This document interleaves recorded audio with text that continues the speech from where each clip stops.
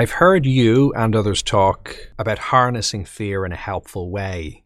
Can you give some ideas of how to do that practically?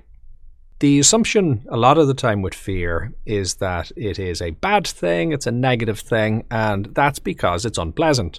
So, of course, it's understandable, I think, that maybe that is the assumption that we jump to. But we got to be very careful not to shoot the messenger, because you just need to do the maths and think what it would mean to not have fear. Imagine you don't have the capacity to feel fear. What would that mean? What it wouldn't mean is that you're immune from danger. Still may be plenty of danger in the world, but what it would mean is you're not able to detect it. Now, it is true that as a detection system, that sometimes fear can be a little bit poorly calibrated. Sometimes it's triggering when it doesn't need to be there. However, that doesn't mean that at core there isn't some use to it, and having that kind of an alert system can be really, really helpful and really useful. So, given that that's the case, a good default response to fear is to treat it as an alert system of sorts, like a fire alarm that rings. And, there is very, very good analogy really in the fire alarm, because a fire alarm is something that is absolutely excruciating to listen to if it's designed properly. But you will in fact pay extra to get one that's even more annoying. The nicer it is, the less you'll pay. You want it to, just put a sense of fear into you when you hear it. That's a good alarm. That's a well-designed one. You want it to wake you up. You want it to get you into action. So it's kind of like that with fear. That's what its purpose is as an alert system. Now, fire alarms can have false alerts. That doesn't mean they're bad, though. It's just the problem of the attuning. Equally, fear, there can be false alerts with it. But again, that doesn't mean that it's a fundamentally bad system. It's, again, just one of tuning. And I think a big problem with this is that a lot of the time, and again, there may be cultural differences in this, so please let me know, what it's like where you are.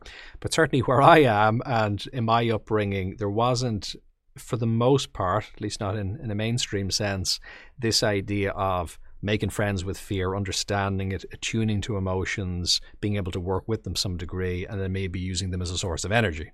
That wasn't taught on day one, let's just say. So a lot of the time we just don't think of it that way. So the problem is we have such a strained relationship with fear, which is a human emotion. Whether we like it or not, we have it. It's part of how we built. We've got an adrenal system. We've got a sympathetic nervous system that releases adrenaline, releases cortisol, that gets us in this fight or flight mode. And if we don't know a bit about that, if we're not able to work with it, if we haven't practiced it, what happens a lot of the time when we have difficulties with fear is it's kind of late in the day. We haven't learned how to work with it over the course of, any number of years that we've had in our life so far. And then it's the straw that breaks the camel's back. It's particularly strong. And then we're trying to deal with it in challenging circumstances. So it just becomes quite difficult then to do that. It would be nice where possible, and, I think we're making steps in that direction, to be able to practice mindfulness, visualization, various forms of cognitive and behavioral therapies, systemic approaches. There's lots of different ways of working with feelings and working with our relationships. But to be able to recognize some of these feelings and to be able to identify them and to be able to do a bit of work with them at hopefully an earlier point, so then there's prevention rather than just cure happening. So not only can feelings like fear be harnessed and used in a helpful way, but in a sense, that's what they're for. These are alert systems. They're there for that very purpose, to give us a source of energy to be able to take action. So if we use the example of a firefighter, the firefighter who is facing the fire is certainly very aware of the challenges that are there, and they're aware of how big the fire is. They can hear the alarm ringing. There's a lot of different cues that say something's wrong. But what they're not doing, and again, this is part of the training, it's not that necessarily everybody's able to do this immediately. It might take a bit of practice.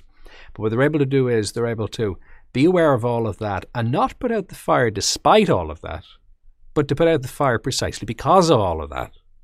And I think that's what we want. It's not that, you can relax or you can be confident or you can make improvements despite fear, but maybe precisely because of fear, because it's an alarm that goes off that helps us. So in one sense, that may take some practice. For whatever reason, we often have strained relationships with feelings as human beings. But in another way, it's something that actually comes rather naturally to us. And the example I like to use here is the example of hunger, which is another emotion in a way, but also a physical sensation. So something like fear.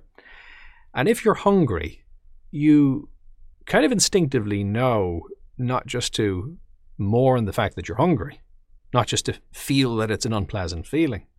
You know to use that as a source of energy to get food and to nourish yourself. So I think there's a real parallel there with fear. So if we can use fear in a similar way, well, that can be really, really useful too. Use it as a leaping off point to be able to create positive change. If you found this valuable, do like, subscribe, and share. And what's your experience? Do you have any questions or topic suggestions? You can contribute in the comments, on social media using #BodyMindSelf, or on jfl.com.